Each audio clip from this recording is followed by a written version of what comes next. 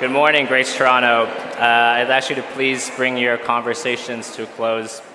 Want to welcome you to our Sunday service, especially if you're visiting with us for the first time. A special welcome to you. We now come to the point of our service where we get to dive into God's Word, and we get to read it, and we get to learn from it. And if you haven't been with us, we've been going through the book of Exodus, and we've been working our way. We're kind of jumping around a little bit, so you may notice if you're here last week, we were in Exodus chapter 3. This week, we're in Exodus chapter 6. Next week, we're in Exodus chapter 12. So I'm going to try this morning to help us bridge some of the gaps and kind of locate where we are in the story.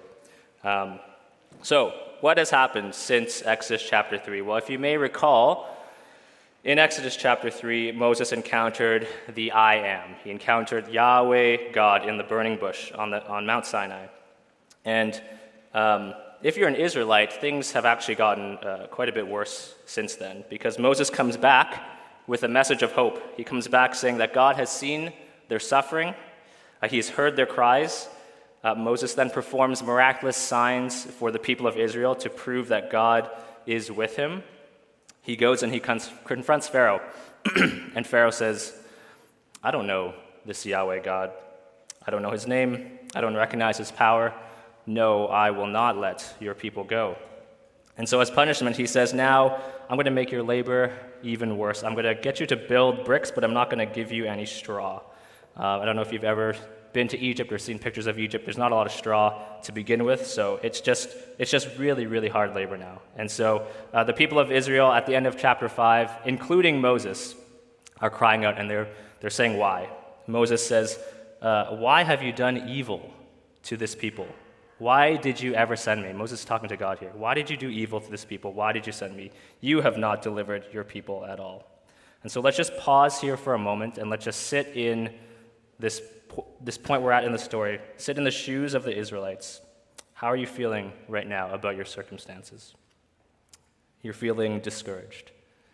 You're feeling disillusioned. Even Moses, who just a few chapters ago encountered the living God, even Moses is having his doubts. And so we end chapter 5 asking, why? Why God? And so today we're going to look at God's response to the why. And to read our passage this morning, once again, Joel Faber.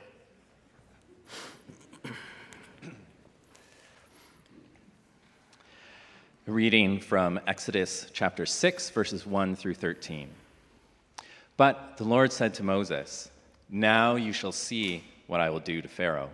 For with a strong hand he will send them out, and with a strong hand he will drive them out of his land. God spoke to Moses and said to him, I am the Lord. I appeared to Abraham, to Isaac, and to Jacob as God Almighty, but by my name, the Lord, I did not make myself known to them.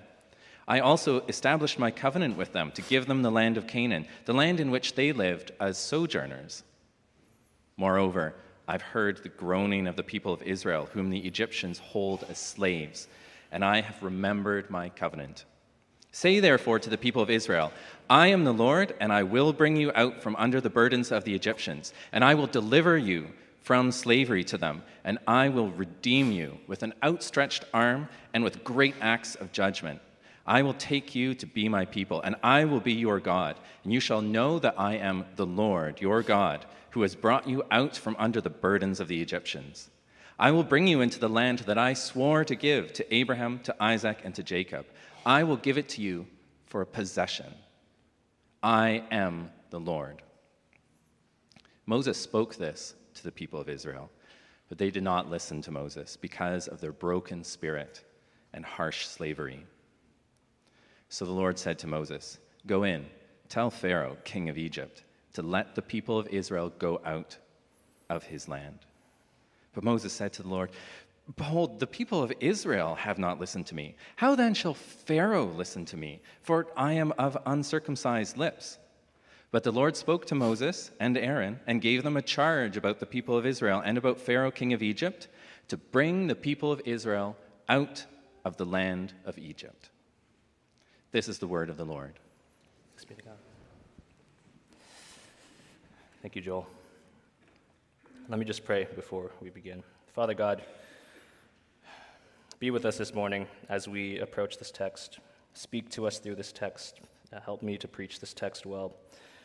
Sustain me. God, we pray that you would open our eyes and open our ears to hear what it is you have to say to us this morning. So be here with us. We ask this in Jesus' name. Amen.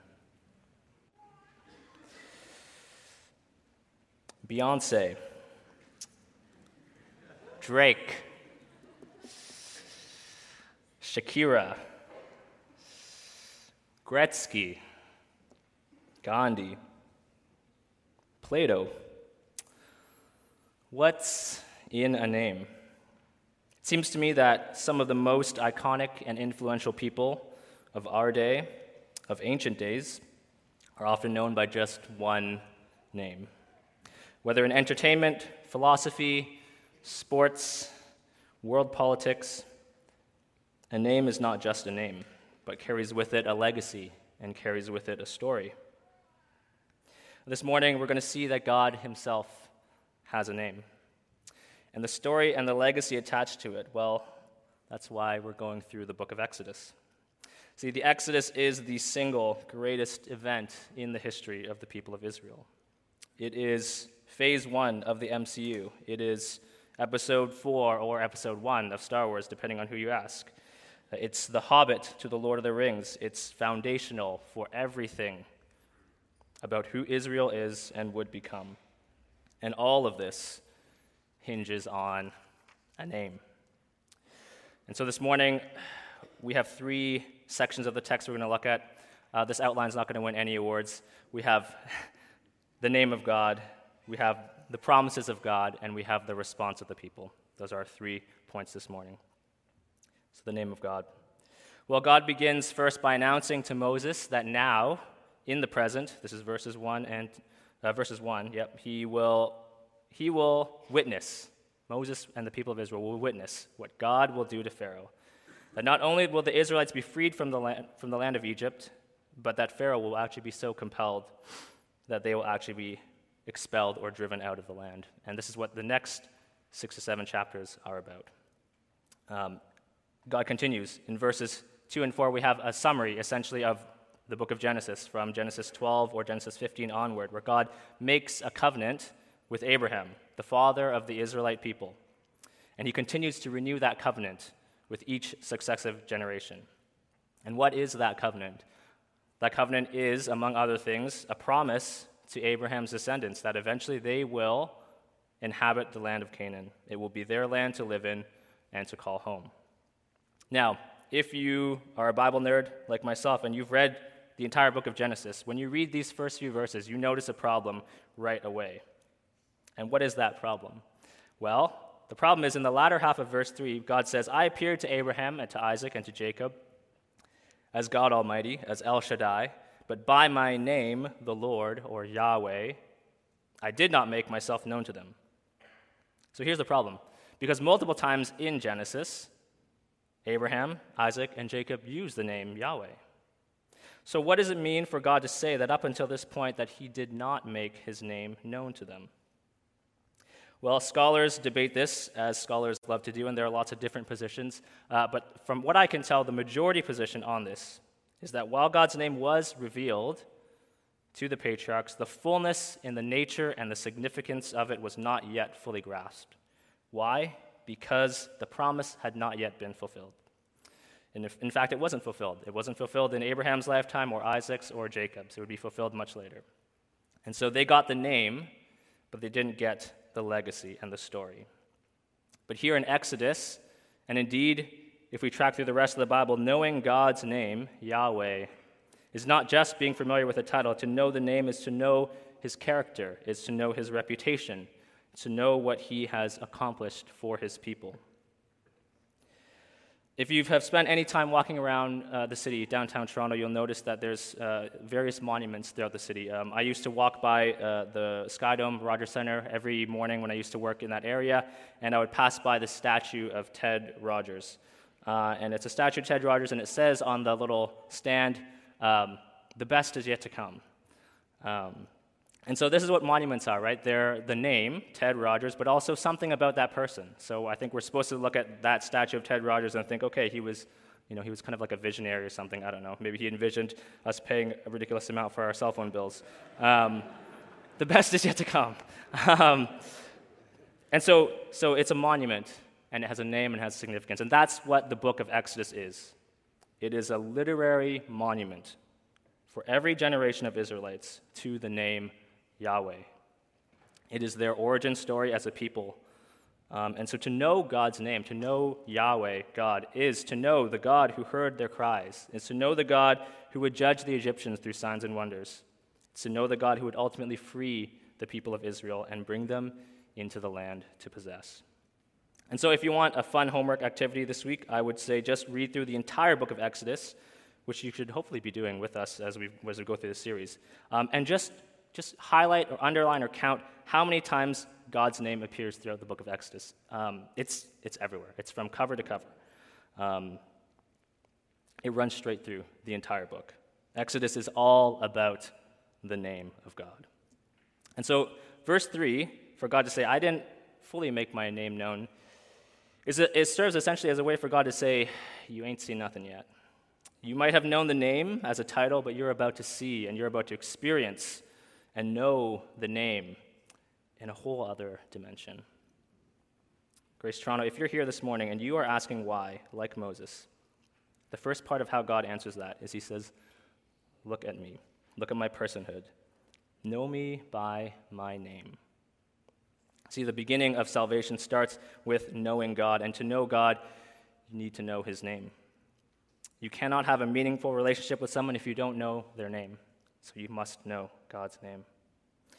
Later on, Israel is going to find themselves at the foot of Mount Sinai, and it's the same mountain, as you may recall, that Moses encountered God in the burning bush.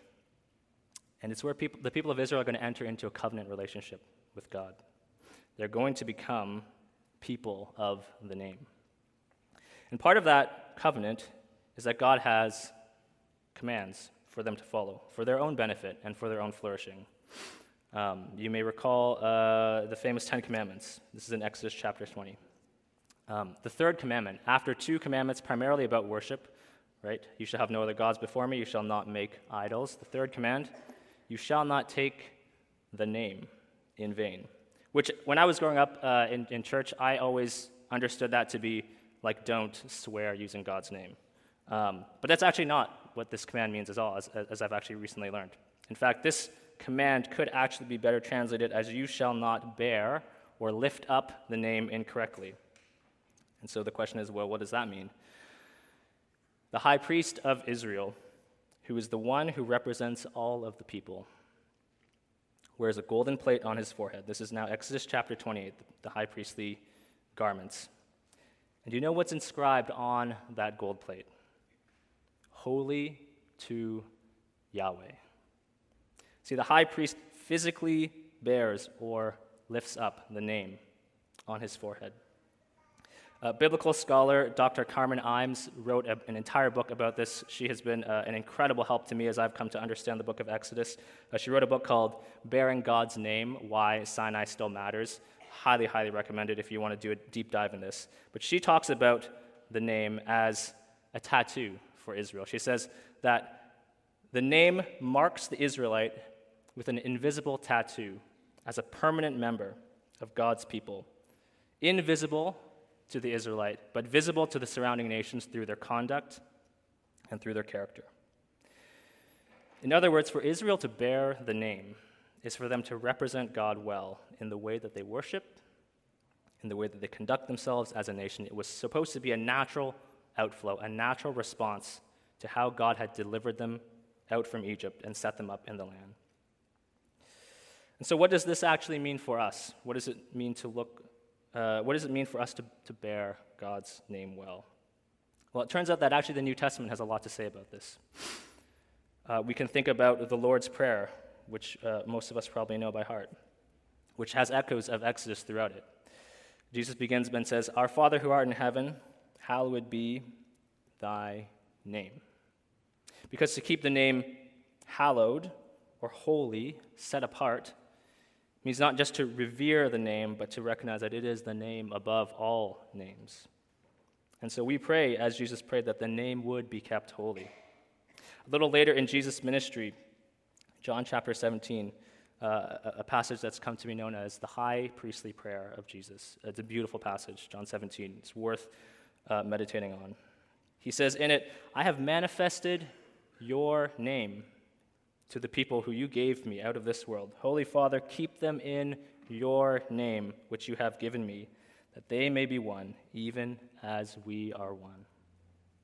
See, the apostles and the disciples are now living representatives of the name. And by extension, so are we as the church. We too are unified because we are all people of the name. Just as the Father and Son are one, so too are God's people.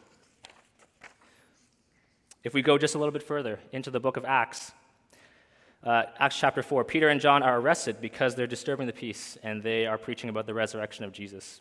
And Peter goes before the leaders of Jerusalem and he says, "Salvation is found in no one else, for there is no other name under heaven by which we must be saved." There is no other name by which we must be saved. Salvation begins with knowing God's name.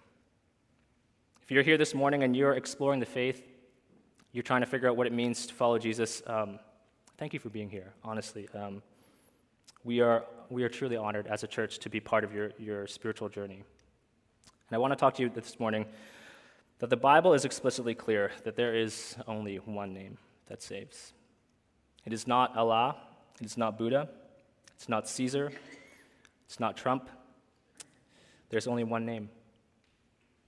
There's only one name under heaven by which we must be saved, and it is the name of Jesus. And so you might have many questions about the faith. I think we all do as Christians, don't we? Nobody has it all figured out. But it all begins with knowing and calling on the name. And you can do this morning. You can know and call upon Jesus' name. The Apostle Paul, he gets it. Paul, writing in Philippians chapter 2, verses 8 to 10, he says of Jesus, "And being found in human form, he humbled himself by becoming obedient to the point of death, even death on a cross. Therefore God has exalted him and bestowed upon him the name that is above every name, so that at the name of Jesus every knee should bow, every tongue confess, in heaven and on earth and under the earth, that Jesus Christ is Lord, to the glory of God the Father." It's no wonder that Paul can also write in the book of Romans that anyone who calls upon the name of the Lord shall be saved. Because to call upon the name is not just to say the name out loud.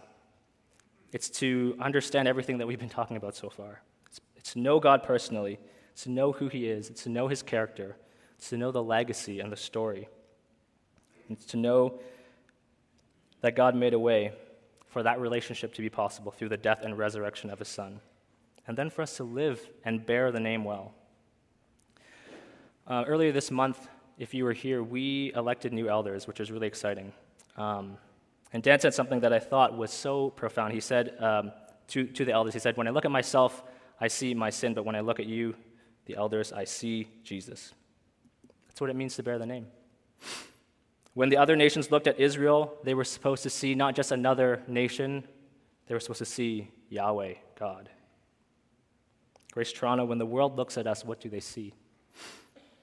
I hope that it isn't just the elders who bear the name of Jesus well. I hope that it should be true of every member of this church, that we bear Jesus' name well. Look at your own life. Whose name do you bear?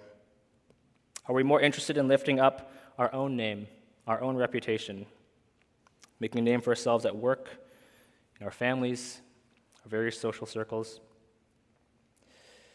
We want to carve out some kind of reputation for ourselves in this life. There's another story about people making a name for themselves. It comes from Genesis chapter 11, the Tower of Babel. And the great sin of the people at the Tower of Babel was that they said in their pride, "Come, let us make a name for ourselves."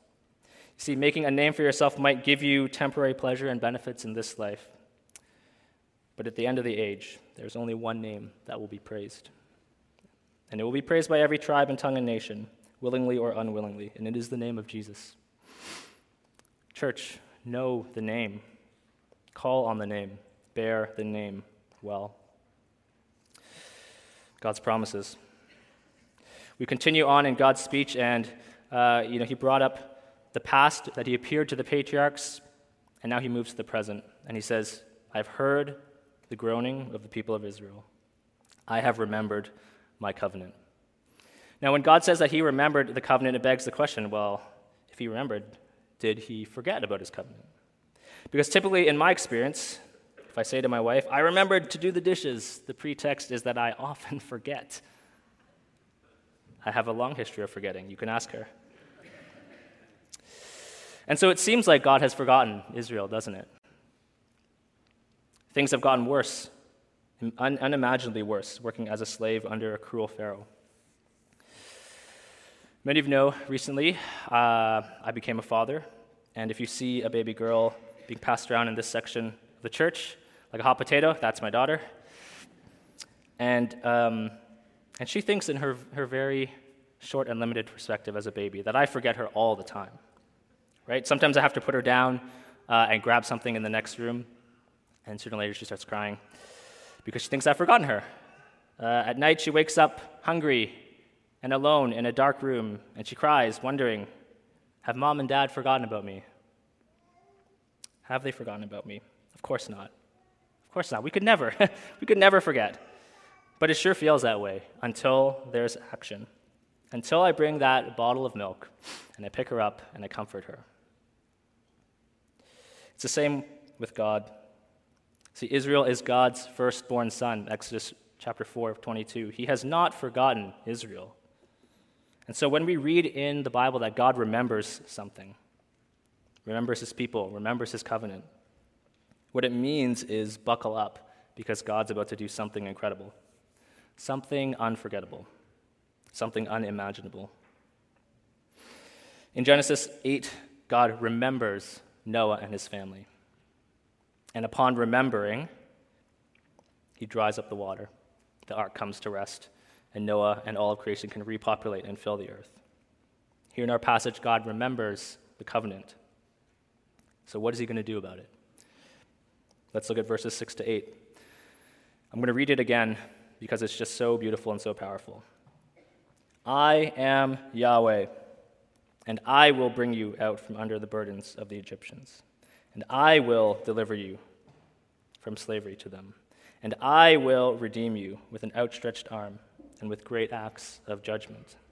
I will take you to be my people, and I will be your God, and you shall know that I am Yahweh, your God, who has brought you out from under the burdens of the Egyptians. I will bring you into the land that I swore to give Abraham, to Isaac, and to Jacob. I will give it to you as a possession. I am Yahweh. If you count them, there are 7 I wills in this passage. That's on purpose. 7 in Hebrew is a significant number. It's a number that signifies completeness or perfection. In other words, God is saying, I'm going to completely and perfectly fulfill these promises that I made to your ancestors. Scholars have noted that the I will statements in the Hebrew are in the perfect tense, not the future tense, which tells us that the certainty of these promises were to be viewed as if they had already been completed. When God says, I will, it's as good as saying it is done. So let's look at each of these promises. I will bring you out from under the burdens of the Egyptians. We're going to see this drama playing out, and from a human perspective, maybe it looks like Pharaoh is the one to expel the Israelites. Maybe it looks like Moses is the one who's parting the sea. It is God himself who has come to rescue his people. Secondly, I will deliver you. I grew up in the 90s, and one of the best non-Disney animated films ever to be released, The Prince of Egypt. Amazing, amazing movie. Even better soundtrack. Whitney Houston and Mariah Carey on the same soundtrack. It's just, like, we didn't know how good we had it, honestly. There's a song that the Israelites sing in that movie near the beginning as they are being beaten into slave labor, and the repeated cry is, deliver us. God has heard their cry. He's coming to deliver them out of slavery and oppression. I will redeem you with an outstretched arm and great acts of judgment. The miraculous acts of the plagues, the parting of the sea, these are the means by which God will redeem his people. This is the showdown between Yahweh God of the Israelites and Pharaoh and the gods of Egypt. I will take you to be my people. This is the glorious reality that God is going to marry Israel in a covenant ceremony, and they will be in full covenantal relationship. God is going to bind himself, his nature, his reputation, his legacy to a people. I will be your God. Before the Ten Commandments are given, God says to Israel, I am Yahweh, your God, who brought you out of the land of Egypt, out of the house of slavery. This is the very heart of Israel's relationship with God. It was Yahweh God who accomplished all of this for Israel. See, in a world where Israel's neighbors all worshiped multiple gods and multiple deities, Yahweh reminds them that they're only their own people because it was Yahweh who redeemed them, not the gods of Egypt, not Baal, not Asherah. It was Yahweh alone. I will bring you into the land. This is the great promise that God made to the patriarchs. He said he will bring them to Canaan, and he'll bring them to the land that he swore to give them. It's powerful language. It's like God is in the dock, and he's placing his hand on the book and saying, I swear I will do this. That's how committed he is to his people. I will give it to you for a possession. Israel would need to do nothing else but trust God and trust that the land would be theirs to possess. It was theirs to possess by faith. So these are the promises of God to his people, but we may be thinking this morning, that's really interesting, Ryan, but what does that have to do with me? I'm not living in ancient Israel, and I'm not under the thumb of Egypt. True, you're not. But there is a different kind of slavery mentioned and described in the Bible, a slavery that no one here is exempt from. That is a spiritual slavery to sin. The Apostle Paul says in his letter to the Romans that all have sinned and fallen short of the glory of God. And in some sense, what he means is we all fail to bear the name well. In fact, we reject the name wholeheartedly. See, Israel, after they left Egypt, they had to wander through the wilderness to get to Sinai. It's a long trek. And as they wandered, they cried out about how good they had it in Egypt. They're like, oh, we had jars of meat and vegetables. Isn't that amazing that the people who labored and cried out for Yahweh, in just a short few days, they want to go back to Egypt. They want to go back to slavery. Now, lest we think that it's just an Israelite problem, is that not an accurate picture of our struggle today, Christian? Because the reality is that as a Christian, you don't have all your problems solved. Rather, you have a choice. Will you continue to be in slavery to your sin, which only leads to death and misery? Or will you, as Paul says, become a slave to righteousness? That is, to live as Jesus calls us, in right relationship with God and with those around you. See, it is for this freedom that Christ died. This freedom to live without bondage to sin. For the wages of sin is death. And Jesus died that death so we could have life and life to the fullest. If you're a Christian this morning, the reality for you is that you have been set free, but you still have to bear the name. And every day you get to choose, are you going to stay in Egypt? Or are you going to go back? Sorry, are you going to stay in Egypt, or are you going to follow Jesus into the land of milk and honey? In 3 out of the 4 Gospels, it's Matthew, Mark, and Luke, we have an event that is recorded that is known as the Transfiguration. Jesus goes up onto a high mountain. Once again, this has echoes of Exodus all throughout it. Jesus goes up on the high mountain with his closest disciples. He prays, and he just starts shining brilliantly, like flashes of lightning. And Moses is up there, and Elijah's up there, and Peter thinks we got to pitch some tents because it's a party. And it's a fascinating passage. But only Luke records what Jesus and Moses and Elijah were actually talking about. This is in Luke chapter 9, verses 31. It says, they spoke about his departure, which he was about to bring to fulfillment at Jerusalem. Do you know what the word is in Greek for departure? exodus. See, whatever Jesus accomplished in his ministry, which was then to be brought to fulfillment in his crucifixion, in his burial, in his resurrection, however all of the events in the Gospels are recorded, it would seem to me that Jesus himself understood what he was doing as no less than a new and final exodus. And it was not an exodus out of Egypt, but out of the spiritual slavery of sin. And if that is true, then these promises have significance and meaning for us today as well. Paul says in 1 Corinthians chapter 1, verse 20, that all of the promises of God,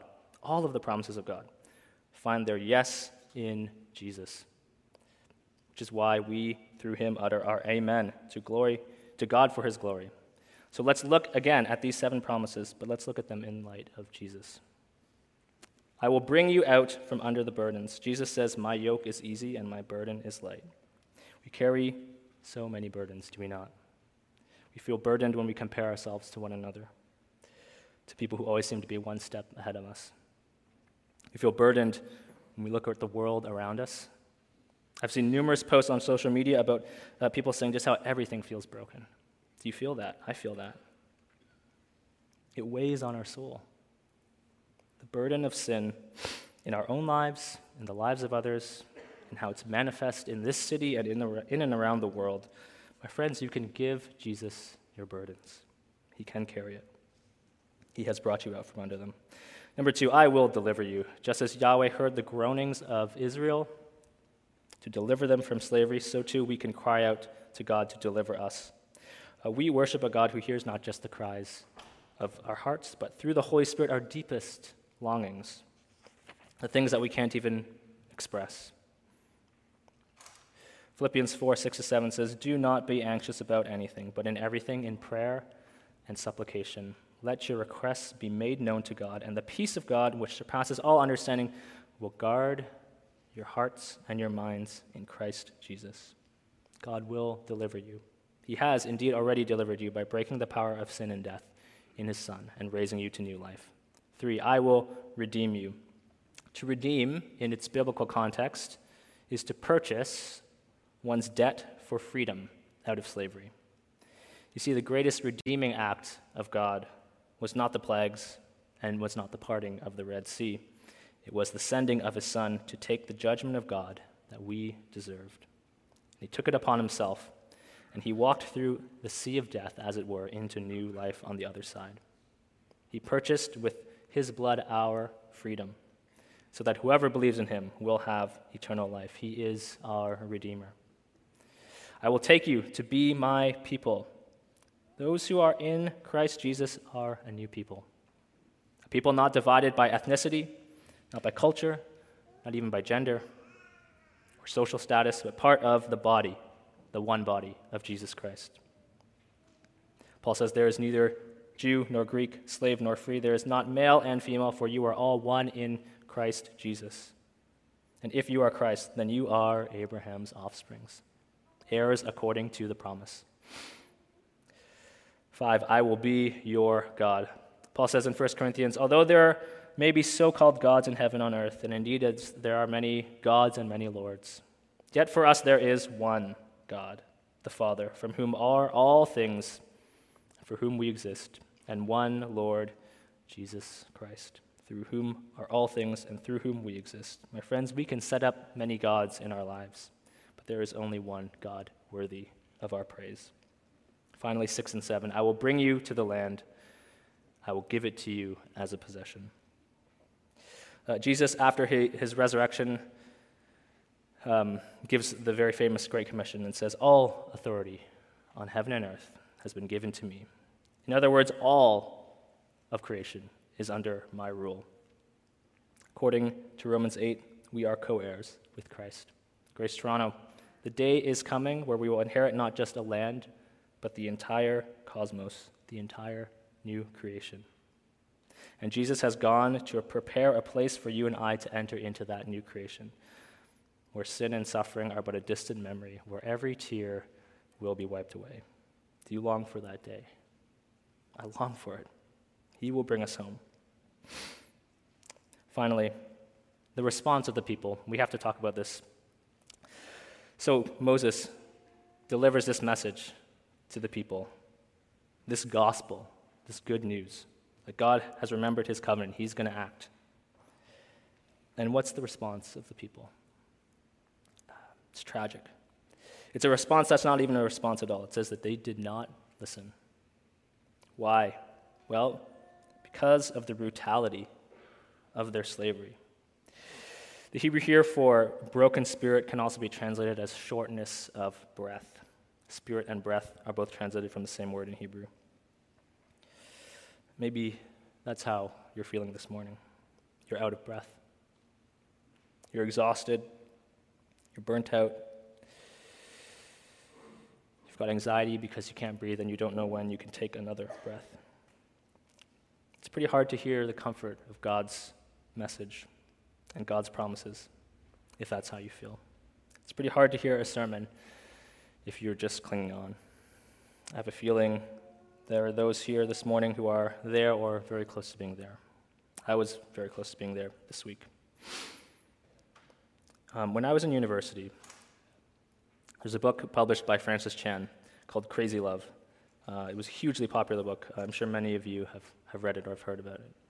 And to be honest, I don't remember a ton from that book. It's been a long time since I've read it, but I do remember in the very first chapter, Francis talked about how God can just become a word or a thing common to us as Christians. And his main point of that chapter was essentially, if we stop and think really hard about who God is, about his beauty, his majesty, his grace, his creative genius, his name, we would realize that the most important thing we could do on any day of our lives is spend time in his presence.